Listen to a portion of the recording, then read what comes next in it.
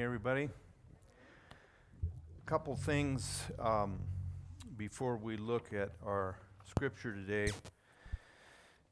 We have, I don't know when we're going to start announcing that, except I guess we'll do it today. We are going to do a pre-recorded Christmas Eve service. I don't like that, but it's too crowded. And we'd have to have about 10 services to get it down to where we could distance and all that. So at any rate, it's just part of what we're dealing with these days. So we'll give you more details on what all we're going to do with that. We want to do something interactive with the kids, and I stand here and say we're going to do an interactive thing. I have no idea what that even means, but we're going to do it.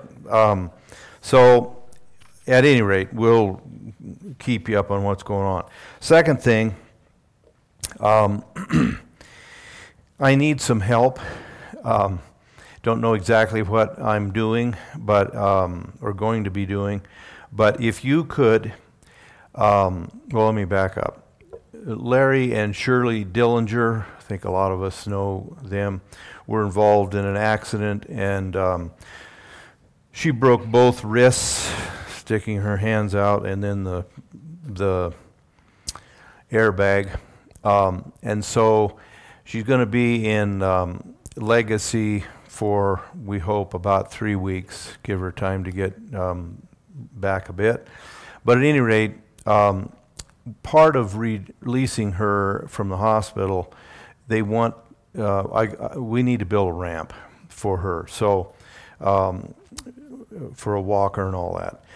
So if you think you can help, I don't even know when we're going to do it, but we've got, this week's not too bad weather-wise, and there's not too bad the following week. If you can possibly help, even though you don't know what day we're going to try to do it, and I don't know what day we're going to try to do it, give me your name, get it off an offer, write it on an offering envelope or something. Just give me your name, your phone number, and then we can round people up and try to figure out when we can do something. It shouldn't be huge.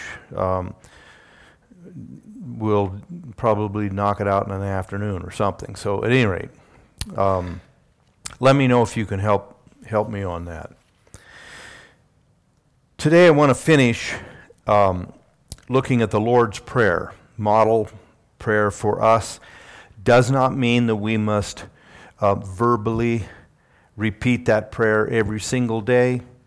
It doesn't hurt to occasionally do that, but it does mean that the whole disposition behind it and the subjects, the principles that are involved in it need to be always present whenever we pray. And there are, I think the best way to look at it is there are 6 petitions, 3 that are to God regarding His kingdom, His will, and so forth. And today I want to look at the remaining 3, 4, 5, and 6, which are directed to ourselves. We are requesting God to do some things for us. And in that prayer, in Matthew 6, we'll go ahead and just read the prayer itself, beginning in verse 9. Our Father who is in heaven, hallowed be your name. There's petition 1. Your kingdom come, petition 2. Your will be done on earth as it is in heaven. That's the 3rd. Now here's the 4th, 5th, and 6th. Give us this day our daily bread. And forgive us our debts, as we also have forgiven our debtors. And do not lead us into temptation, but deliver us from evil. Now, there are, I think, these 3 petitions we can label this way. It's a prayer for provision, for pardon, for protection. The first one, give us our daily bread. Now, I know that this assumes daily grace and daily spiritual food. However, I think it is maybe, if you'll understand this word, it comes out of Proverbs, it's almost overly righteous to say that this primarily means spiritual food. No, it means what Jesus said. Because my temporal needs are granted to me by the Lord just as my spiritual needs are. Earlier in this chapter, he talks about seeking the kingdom of God rather than what we'll eat, what we'll drink, what we'll wear. He said, seek the kingdom of God. These things will be added unto you, for your Father knows you have all these needs. He knows you need clothing. He knows we need food. He knows we need shelter. And as our day changes, He knows you need transportation. Maybe back then they prayed for a donkey, traded in a worn-out donkey. Now that won't do. He understands all that. He knows I need transportation. He knows everything temporally that I need. The best illustration for this prayer is the wilderness wanderings of the children of Israel after they were brought out of Egypt. God gave them manna, bread from heaven. He gave them enough for one day. It cannot be that Jesus' prayer here and his words aren't linked to that. Give us this day the bread that we need for the day. Really, the Israelites lived far, far, far closer to the edge than any of us even have any concept. There are plenty of people in the world who do. But they went to bed every night with nothing to eat for breakfast. Every single day. They consumed what they... Now, I suppose they could have, butchered one of their calves or whatever.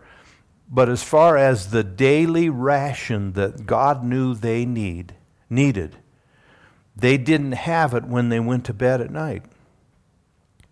They trusted that when they got up in the morning, lying on the dew would be manna. This little round seed like coriander seed looking bread. So when Jesus said, give us our daily bread, there's a lot here. There's one fundamental principle that I think we have to remember, no matter how much religion we might have, how much love for God we really have, how much we want to follow God. We tend to drift from close dependence on God. And when we have a supply that is sufficient, we think, for however... I remember a person telling me years ago in our congregation, this was a good person, spiritually. Sold a business, and it was 20 years ago. Sold a business and made this statement, we're set for life. Well, now, is she and he who told me that lost souls? No. It's just natural. We're set for life. We don't have any financial worries the rest of our days. Well, we have to remember this. Proverbs says, don't put your trust in riches if they do increase, because they have a tendency, it says, to take wings and fly away. Okay? So, nobody's set. But it is a non-spiritual, unless you start putting your trust in it, but it's a common, ordinary thought to think we have laid up enough. Every one of us Well, you, who are getting old, are working on retirement. And everybody has some kind of a, mysterious goal. If we have X amount, then we can retire, we can draw off of that. No, that's not sinful. That's not failing to trust in God. But the normal flow of our thinking is to begin to depend on that and not on Him. It's just a natural thing. God has provided a hedge for that by giving us just enough. Giving us what we need, but He said, give us our daily bread. It acknowledges the constant, close, continuous dependence on God to supply my needs. When we then pray, we're recognizing that total dependence. When we say, Lord, give us, you know the day, I don't know what we'll face, but Lord, give us our daily bread. The basis for this kind of dependence, that's one of the reasons, I think there are two reasons why it's right to, as we put it, say grace before our meals. We're acknowledging, God gave me this. Now, did He cook it? No. But Moses said, it is God who gives you the power to even get wealth. He's the one who gives you the energy to be able to earn your living. So it is right that whatever God grants to me, it's right to bow our heads and I thank you for this food. Secondly, Jesus set an example for us when He fed the 5,000 and fed the 4,000. He bowed His head and blessed the bread. It is part of a Christian's life to be thankful for what God gave me, and acknowledging my dependence, and acknowledging that absolutely everything, eternal, spiritual, or temporal, comes from God. Now, I'm just reminded, I saw a person in the audience this morning connected with Ice Cream Cafe.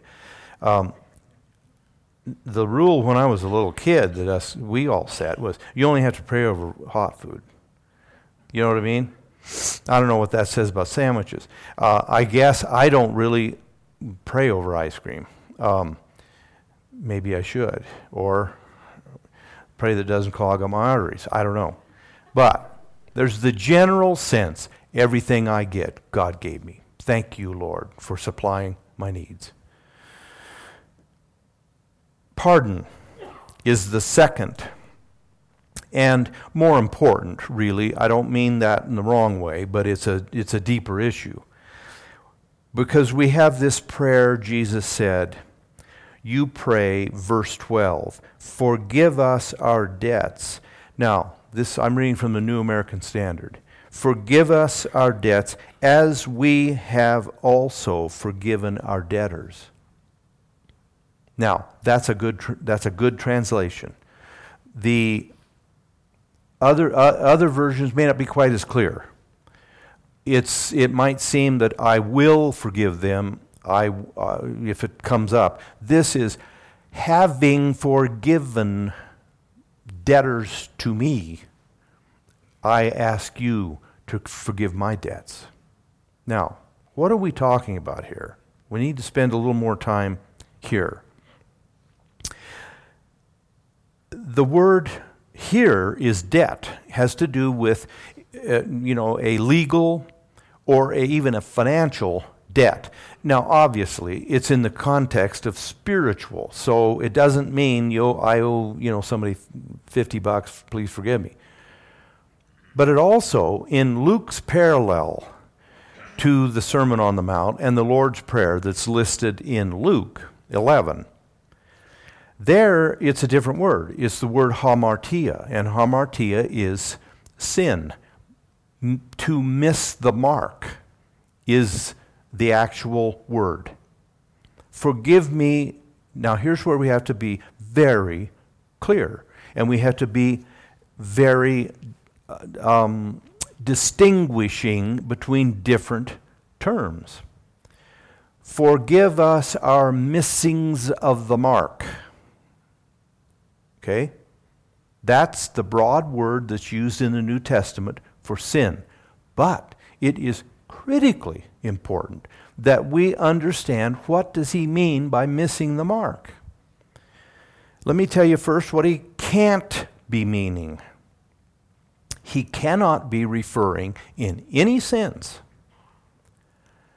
on a regular basis, as this is a daily prayer. He is not referring to willful, deliberate disobedience, rebellion. Now, if there's a case of that in our lives, obviously, we pray and we ask forgiveness. But that's better covered in 1 John 2:1. I pray, he said, for you, that you do not, and this is the best translation, I pray that you do not commit a sin. That's what John said, I pray. The Holy Spirit told him to say that. I pray that you do not commit a sin. But if anyone does commit a sin, not a wild-eyed practice of it, a sin, he said, we have a defense attorney with the Father, Jesus Christ the righteous. And he'll plead our case as we, he said, confess our sins, and then he's faithful and just to forgive us and to cleanse us. Okay? Is Jesus talking about that kind of sin here? No. How do I know that? Jesus himself told people. And the best illustration is the guy that was 38 years laying by the pool of Bethesda, waiting to be healed. 38 years, that's a long wait. Couldn't walk. Jesus touched him, took him by the hand, stood up. He could now walk. He said, roll up your bed, your pallet, your sleeping bag, and go your way. And then he said this. Remember, the guy had been there 38 years. That's a long time to be hoping and waiting. And he said, go and do not sin anymore, or something worse will come on you. Worse than lying here for 38 years. John, again, said, I pray that you do not commit a sin. All through 1 John 2 and 3 and 4 and 5. He keeps hitting this. We know that those who are born of God do not keep on sinning. Okay? So, it is, especially if you're a preacher and you should know better, it is theologically criminal not to make a sharp distinction between willful, deliberate disobedience of the known will of God and involuntary, absent-minded, shortcomings, failures, run-of-the-mill stupidity. It is biblically criminal not to distinguish there. Very few seem to do that. So what do we have? Well, we sin word, thought, and deed every day. Sin word, thought, and deed every day. Sin word, thought, and deed. It's about the only thing they know. Sin word, thought, and deed every day. Listen. And by that they mean we're all wretches. And when they say sin, yeah, we're just wallowing in sin. Listen. Go and sin no more, or something worse will come on you. He meant it. And when the Holy Spirit told John, you pray. Paul wrote to the Corinthians, by the way, I pray that you do no evil, none at all. Well, we sin, we're taught every day. You better stop that. Get rid of that phrase. Yet, you might say, well, then why does Jesus say, forgive us our sins every day? because he's not talking about willful rebellion, but he is talking about the failings, the shortcomings that all Christians will never escape due to simple human frailty, failure, and so forth. Those do not incur guilt unless and until they are revealed to me and I do nothing about it. If I discover, all of us, I think, have discovered that someone felt we hurt their feelings. We didn't have any idea we did. But it may come to us. Or there's times when the Holy Spirit will just kind of remind us. You spoke sharply there, call them. Clear that up. If I don't, then what is that? The refusal to follow that little reminder of the Holy Spirit is willful transgression of the known will of God. That goes into the other category. Now you're in trouble. Does that make sense? If we don't make that distinction, we're a mess.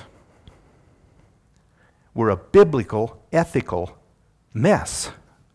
We have to make and keep that distinction. And part of, let me give you a scripture and then I got to pay attention to my time here.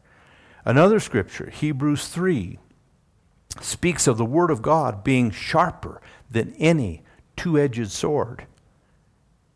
What does it say that it does? It's a discerner of the thoughts and the intentions and the motivations of our heart. But it also says, describing, using an illustration, it says it's like a sharp knife that separates between joint and marrow. It's talking about butchering. It's talking about butchering an animal. And the sharp knife that distinguishes between bone, muscle, so forth. The Word of God is like that spiritually. But the words, it says, it divides asunder between soul and spirit. Those are critical words. What does that mean? The one word, soul, is psyche, from which we get psyche, psychology. The other one is pneuma, spirit, the breath of God in me when I'm a Christian. So, in other words, there are conditions, qualities, acts, thoughts, and so forth that are spiritual in origin, and others are psyche originated. Personality, temperament. That is a fertile source. Our personalities are, listen, our level of intelligence. There are, and understand me, I've never pastored anybody like this, but there are people who don't have that much blood flowing above their neck. Okay? You can get to heaven that way. You can get to heaven being rather dull, not too bright, not playing with a full deck. Elevator doesn't go to the top floor. All of those, you can get to heaven like that because God's looking at your heart. But you're not going to get to heaven with a dark heart. It is critically important then that I know about myself. Where's this attitude? Where did that act? Where did that come from? Did it arise out of a polluted heart? Or is it because I'm nuts? Okay? It's because I forgot. It's like, well, all of us know, I hope that we practice it. All of us will fail at a lot of things. falter at a lot of things, forget things, whatever. What do we do when we do that? Listen, I've bumped into people in the hallway. What do I say? I turn and I bump into them. What do I say? I don't say I'm sorry or pardon me because I didn't mean it. No. We say, pardon me. Oh, I'm sorry. We recognize that an act, even if it was involuntary but hurtful, requires some kind of atonement. Does that make sense? That's why we say, I'm sorry. Forgive me.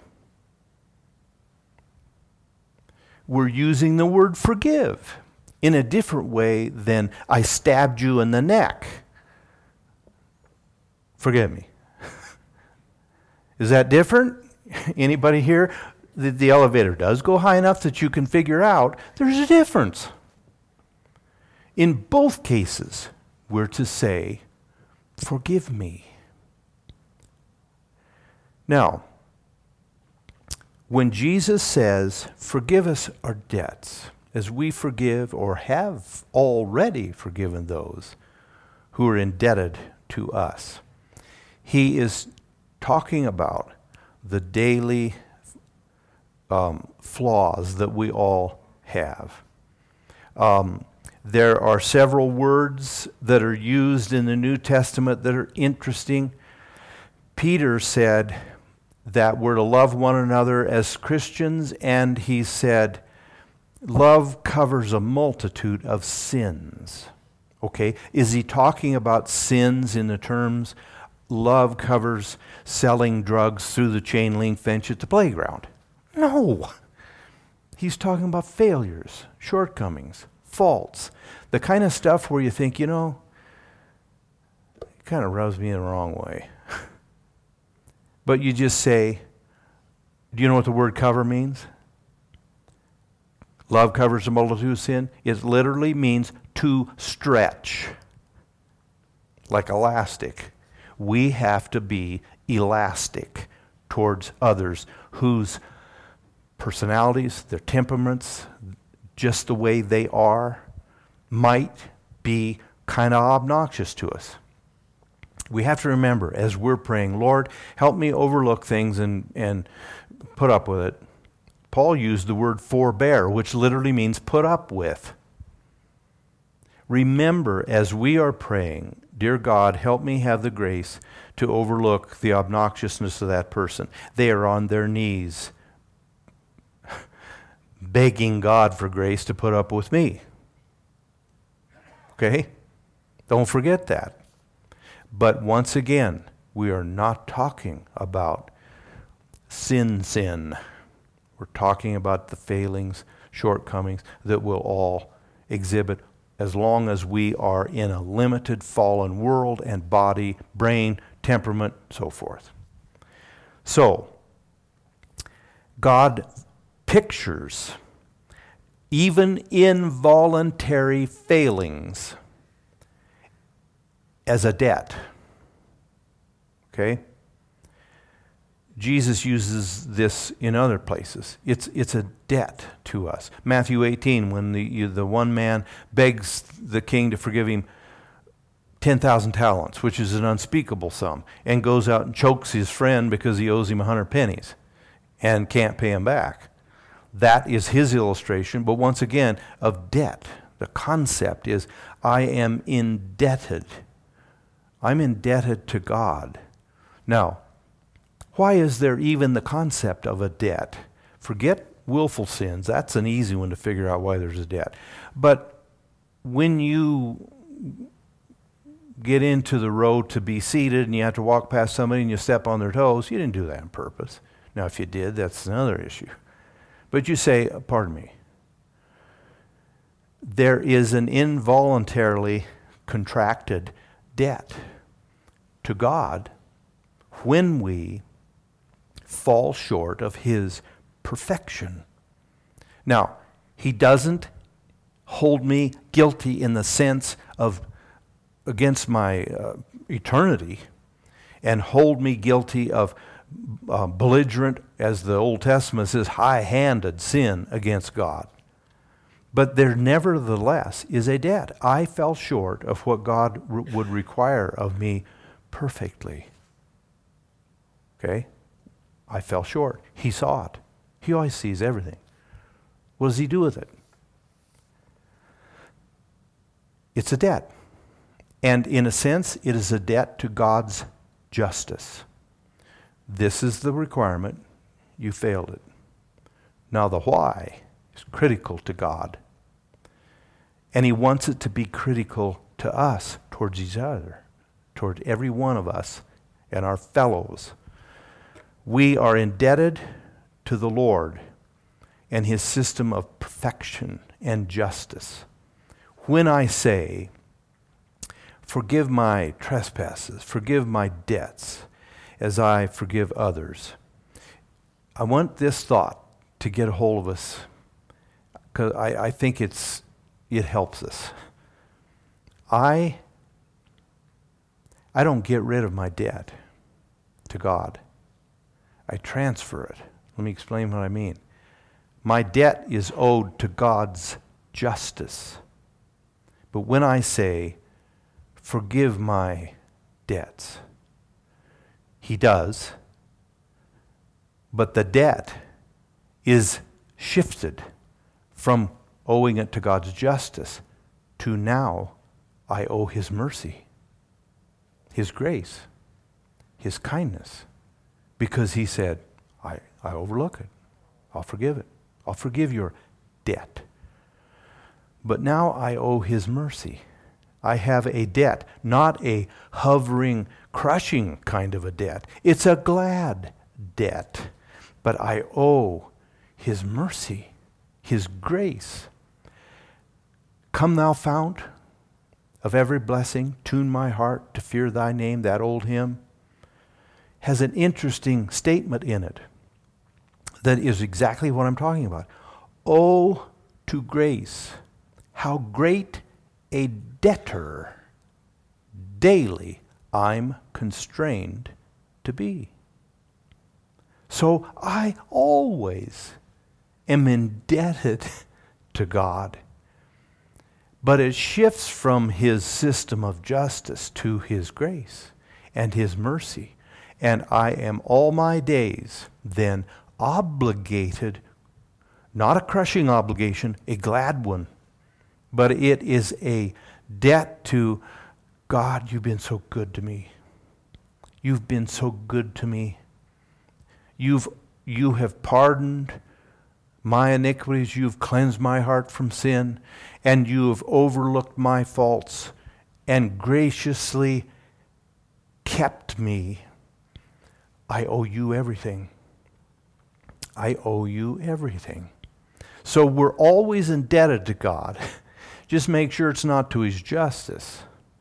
Make sure it's to his grace and mercy. Does that make sense? Now,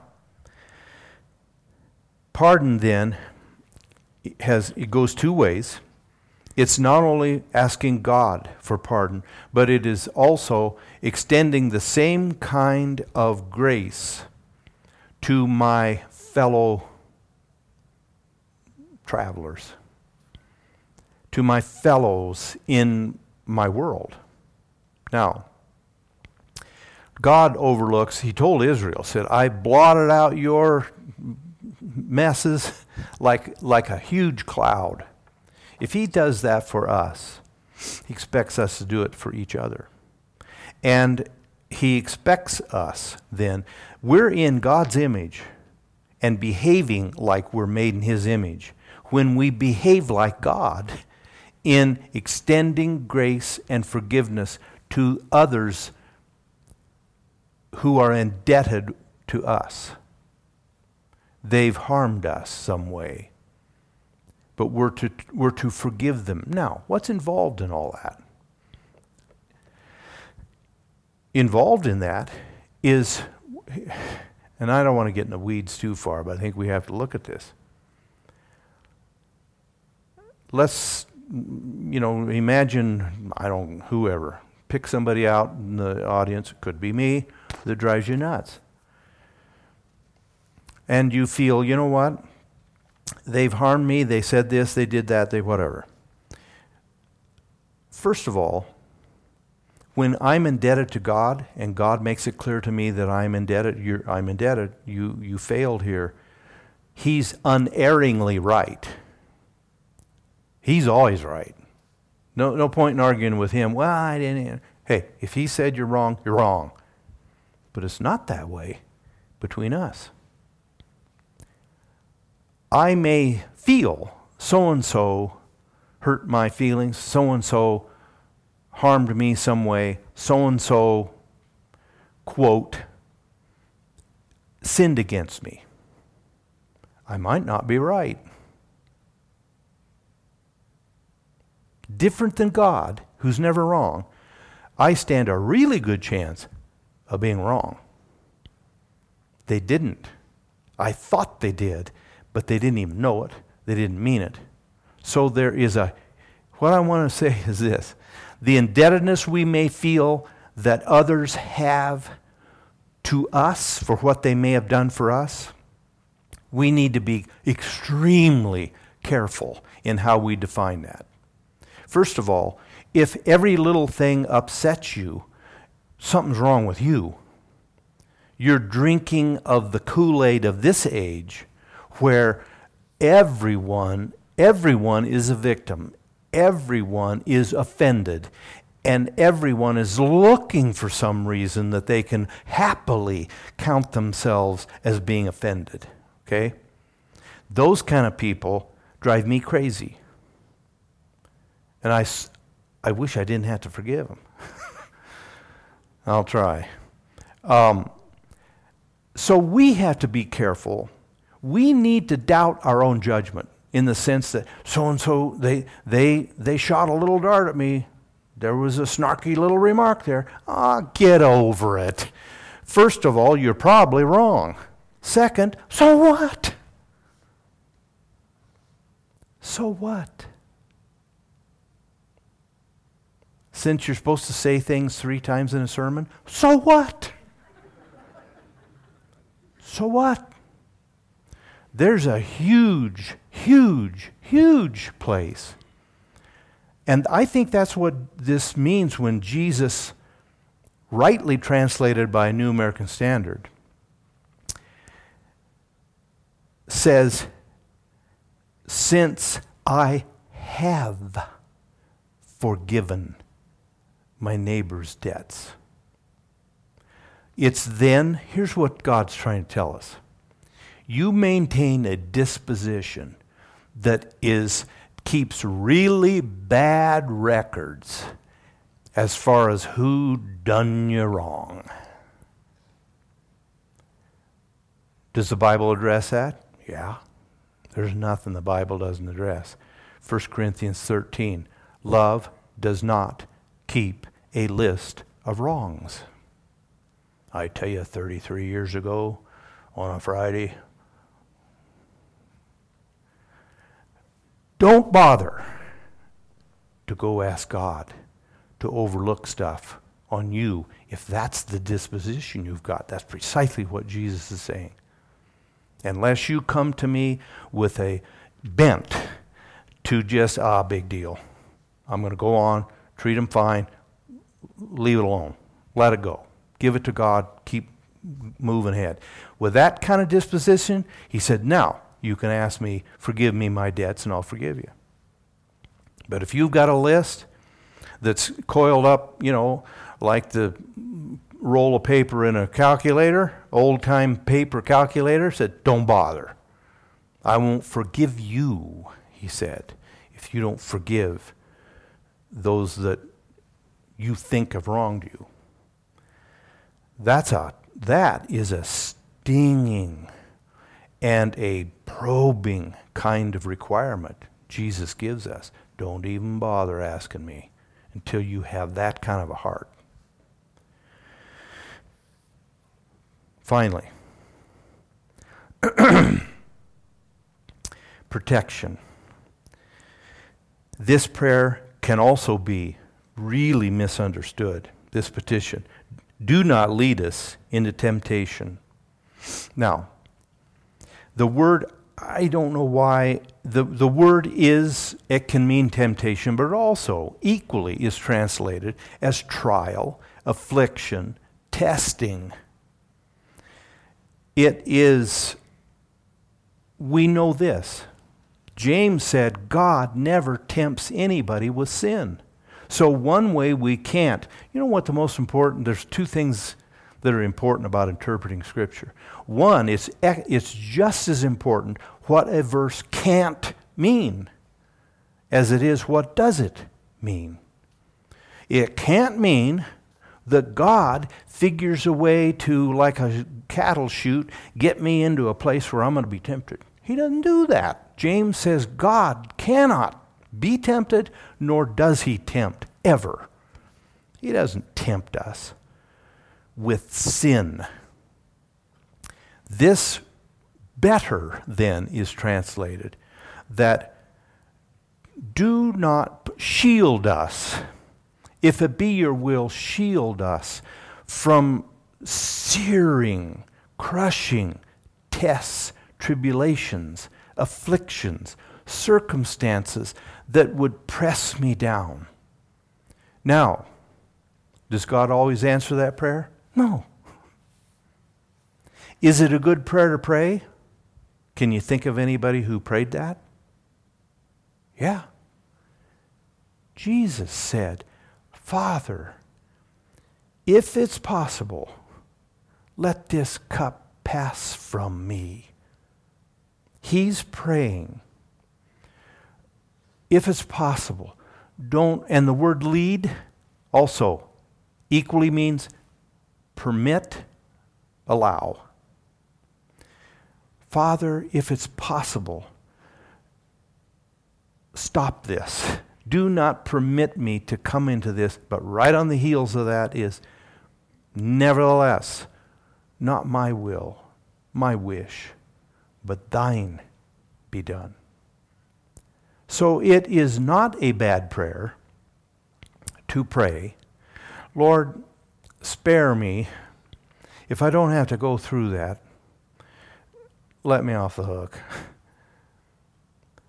But if he does choose to not answer the prayer, and I am tested, and I am tried, like Job, God always gives me the grace to endure it, to triumph in it, to remain standing. I must appropriate that grace. If I do collapse, it's a result of my own failure to acquiesce and reconcile myself to what it is God did permit. He permits things we pray that he not give us. But if he does, then we have to, like Jesus, nevertheless, not my choice, but thine be done. Grant me the grace to go through what you've decided is okay, but you will carry me through it. So that's what that word means. It doesn't mean that God is going around looking for ways to lead us into some way to be tempted to sin. It's the crushing tests and tribulations of life, and sometimes purely satanic. Peter is that peculiar phrase that Jesus said to Peter in Luke 22. Simon, Simon, Satan, literally, Satan has earnestly desired and obtained permission to put you through the sieve. But I've prayed for you that you would not faint, that your faith would not be eclipsed, blotted out. Even though he denied, his faith wasn't blotted out. He immediately repented, God forgave him, wrote it down for all of us to read, but went on. So lead us not into temptation is talking about trials, testings that are heavy on us, and it is normal to wish to avoid them. But sometimes we don't. Second, we have to remember this. I tell you, I prayed and God didn't help me and I still had to go through it. You don't know what you didn't go through that you didn't know about. You understand me? I don't know what he kept from me even knowing about. I had to sense or half figure, Lord, we're heading into some rough days here. I don't want to have to go through this. I have to know it's impending before I can even pray that. How much does God blot out and keep away and just say, no, I'm not going to let him go through that I don't even ever know about till we get to heaven? Well, I better quit. Except the last phrase. Deliver us from evil. The word deliver is to completely set free, so forth, to rescue. But here's one last word that's important. The word evil here has the article, meaning the word the. Deliver me from the. Not just evil generally. Everybody believes, and I think it's correct, deliver me from the evil one. Satan is stronger than I am. That's why we're not to rebuke Satan. There's another whole message I suppose we could talk about. The people that go around barking at the devil, that I bind you, Satan. Listen, he gets up off. He falls on his back laughing when he hears that. I have to hide behind Jesus and let my big brother, Jesus, take care of the schoolyard bully. I can't do it. So he said, we don't rebuke him, but we say, the Lord rebuke you. Jude. So, the evil one, Jesus has control. We know he's on the loose, but he does have a leash. God drew lines with Job. Okay, you can do this, but don't you do that. You can touch his skin, his body, but you can't take his life. God allows some things, but he's still utterly in control. So the prayer here is, Lord, keep us from the devil, which there recognizes, I can't do that. I can't do it on my own. I need God. Well, I also need to quit. So, Dan, if you will dismiss us with prayer. This, we know, what a blessed prayer. May the spirit of it be what we pray when we approach God's throne.